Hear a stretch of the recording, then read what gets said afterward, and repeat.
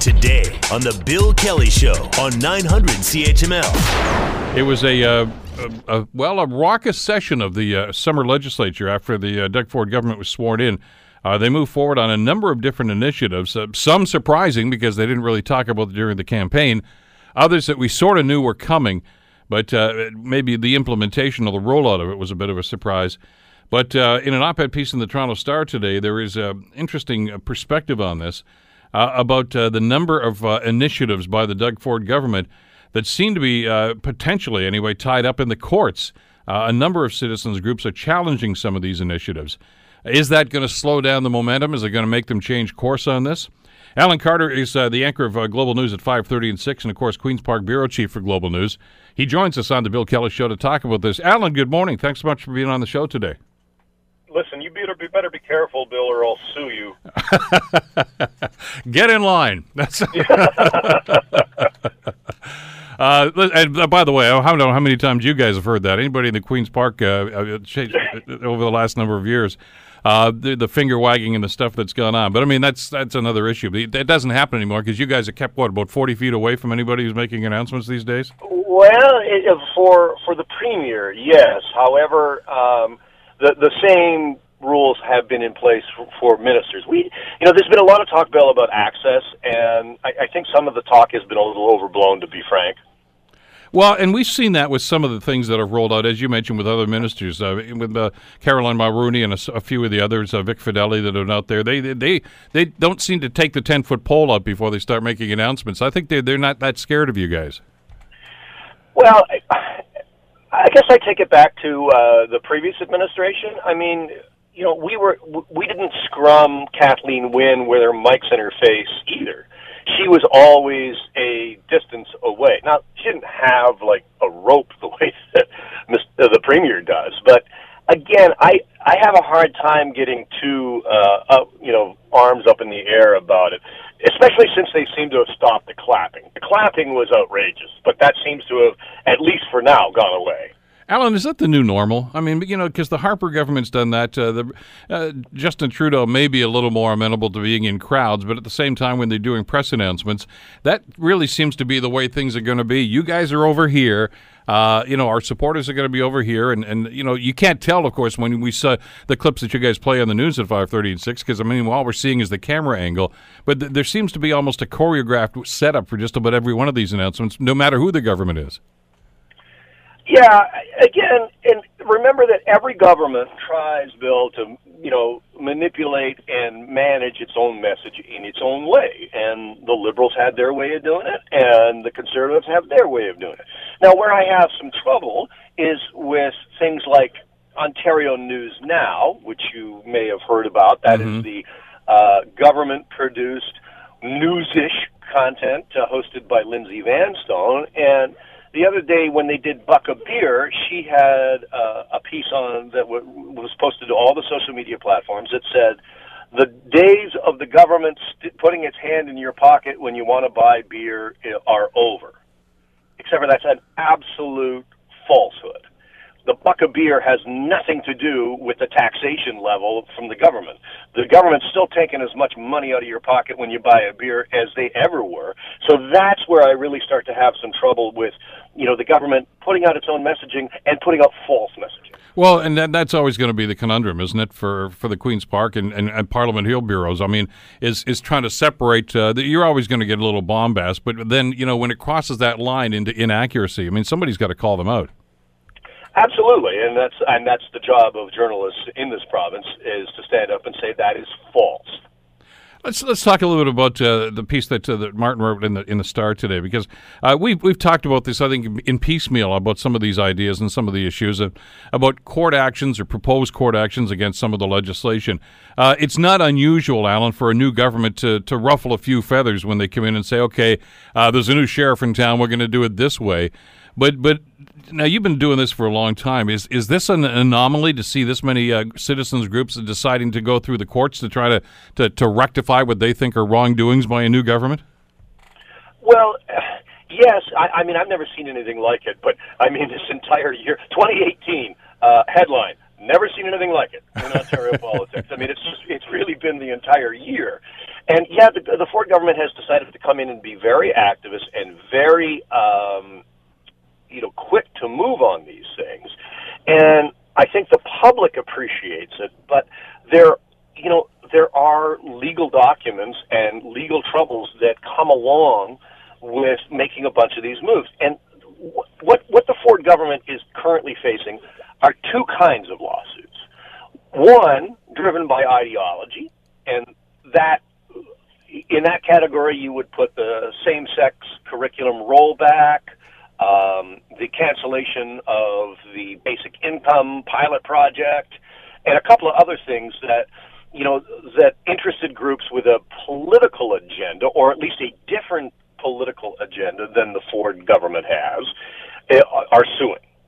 Then you have business, and this one is, I think, much more problematic for the Ford government. And when you see things like Tesla, and them moving very quickly to say, "Oh, we're going to cancel this thing," but not really. And clearly, the judge who issued the verdict of this was pretty outraged at the lack of consultation at all by the Ford government before they went and did this. And now, of course, they've had to reverse course and change their minds. And going forward, the public is not going to be particularly forgiving if these lawsuits continue to mount up, and that there's a bottom line for all of it. We as taxpayers pay for a legal defense for this stuff. Well, and speaking of, there's the $30 million that have been set aside, of course, for the carbon tax fight that they're anticipating in federal court at some point, although there are not too many other takers. Even Manitoba's decided not to do this because they've received legal advice that it would be frivolous to actually go through this and a waste of money. But they've already budgeted for it. So, I mean, obviously these guys are working, it seems anyway, Alan, more towards ideology than they are through pragmatism. Well, there's a mixture of ideology and pragmatic approach within the Ford government. You see things like ideology driving things like, let's say, for example, cannabis sales. So the previous government had signed leases and had put things in place to have the liquor store, the LCBO, essentially run cannabis sales in this province, being staffed by OPSU members, by union members, and just on a pure ideological basis, the Ford government has come in and said, absolutely not. We are not expanding the base of OPSU at all. We're canceling all of this stuff, and we're going to give it to the private sector. And that has caused a delay. As you know, in Ontario, we will not have storefronts until at least next year, even though marijuana will be legal as of October 17th by mail order in this province to meet the federal requirements. And that kind of gives you a sense of how this government has come in and said, no, we have a different take on things, and we are going to move things around and change stuff up. But when they do things like that, what are the legal ramifications? I guess we'll get that answer in short order. When some of these things come to court, if they actually get in front of a judge. But like the Tesla situation, I was surprised, by the way, that the decision on that came down as quickly as it did. But does that open the door for some of the other people that are going to feel that they were wronged by the cancellation of the Green Energy Act? The number of companies that invested millions of dollars and were told that they may be seeking compensation. And again, that goes back to your point a second ago, Alan. Are we going to be on the hook for that? Well, that could very well be the case. And then you think of the outrage that surrounded the cancellation of those gas plants, and just cast your mind back to 2011. That Mississauga gas plant was canceled in the middle of that election campaign. Essentially, the Liberals said, "Well, this was an election promise that we made," and then they won, and then they canceled it. And then it cost us $1 billion because of lawsuits and all kinds of other stuff. And the difficulty with cap and trade is that as we exit it, we have all of these corporations that have, in good faith, purchased credits and gone through the entire auction system, and now none of that exists anymore. So all of that capital, all of that cash outlay, many corporations are going to be seeking redress for that and looking for money back and clarity. And right now, we don't have any of that in Ontario. The big one, of course, that's obviously being talked about a lot in the GTA, of course, was Ford's decision to slice the size of Toronto Council. That looks like it's going before the courts. Now, I don't know where that's going to end up, Alan, but I was interested to see, I guess it was on Friday, that one of the judges who's overlooking some of this material here was asking, I guess somewhat rhetorically, did you not seek legal advice before you went ahead and did something like this? Which kind of indicates that they're going to look at this with kind of a crooked eye, too.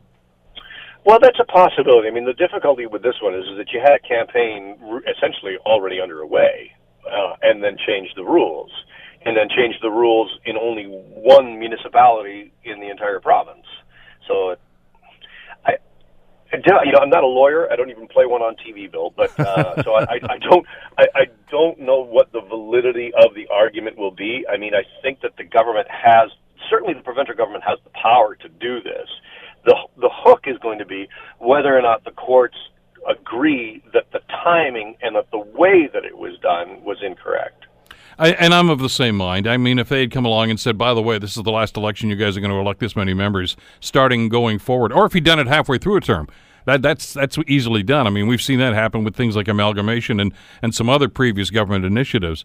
But I got to wonder if doing this after, the writ has been issued and the nominations have been in, to change things at this point. I'm wondering if they may just say, well, not for this election. But they're going to have to make a ruling on that pretty quickly, too, aren't they? Yeah, that's going to come down quickly. You have to be watching that. Keep your eye on that. That may even happen this week, I'm told. So what does this do to the government's mindset? Does it give them pause and say, oh, we better take our foot off the accelerator a little bit here? Maybe we better think about a few of these things, or are they still going to just put their head down and keep plowing forward? Well, certainly the indication is that the government is going to keep going. Obviously, as the lawsuits mount, and if losses begin to mount alongside those lawsuits, then probably they'll have to take a look at it. But keep in mind, Bill, that everything that the Ford government is doing so far has been playing really strongly to their base, has been really playing very, very strongly to those that elected them. And I think there's a belief out there that, wait a second, the courts are going to now get involved in something and stop a government that just won a monster majority by promising all of these things, and now we can't have them because the courts say they can't have them. I think there's a big portion of the population that's going to side with Premier Ford on that, even if the courts order him to, do it differently. That's the politics of it, though, isn't it, Alan? I mean, we saw this happen, for instance, with the Harper government with the tough on crime legislations. And a number of those things were buried in omnibus bills, and the opposition parties went crazy on them. A lot of that stuff got turned over by the Supreme Court. But, the Harper government can simply turn to their base and say, look, we tried. We tried. It's those guys up in, the court. They're the ones that are the enemies right now. And that's obviously a card that Ford can play here if he starts losing some of these. Absolutely. And keep in mind, you mentioned that $30 million that's supposedly set aside to fight the carbon tax. I mean, what better way to bolster your own reputation amongst the province to just elected a government that promised no carbon tax, to say, no, I'm going to fight it. We're going to fight it. We said we're not going to have one, and you just gave me 76 members to say you don't want one either, so we're going to spend the money. It's going to be interesting to see how this rolls out. Now, they're on a bit of a hiatus. When do these guys get back to work? It's 2 weeks.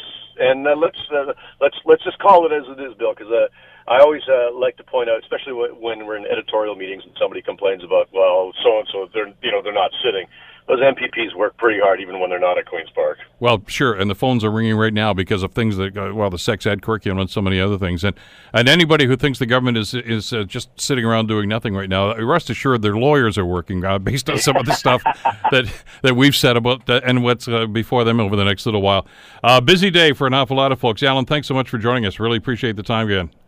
Bill, can I just sell some soap here? Focus Ontario returns to the airwaves coming this weekend, Sunday morning at 11 a.m. The great Focus Ontario returns again with a look at what's happened over the summer, and we're going to really tee up what to expect in the next couple of months from the Ford administration. With new cast members. Yes. Yeah, some of the folks that starred in the last couple of years of the show have moved on, I guess. But that's we got a new cast. That's the essence of a great show, Alan. You can replace those people with others, and you've done that very, very capably. We'll be watching for that this Sunday. Thanks again, Alan. Thank you so much, Bill. Alan Carter, of course, you watch him at Global News at 5:30 and 6. The Bill Kelly Show, weekdays from 9 to noon on 900 CHML.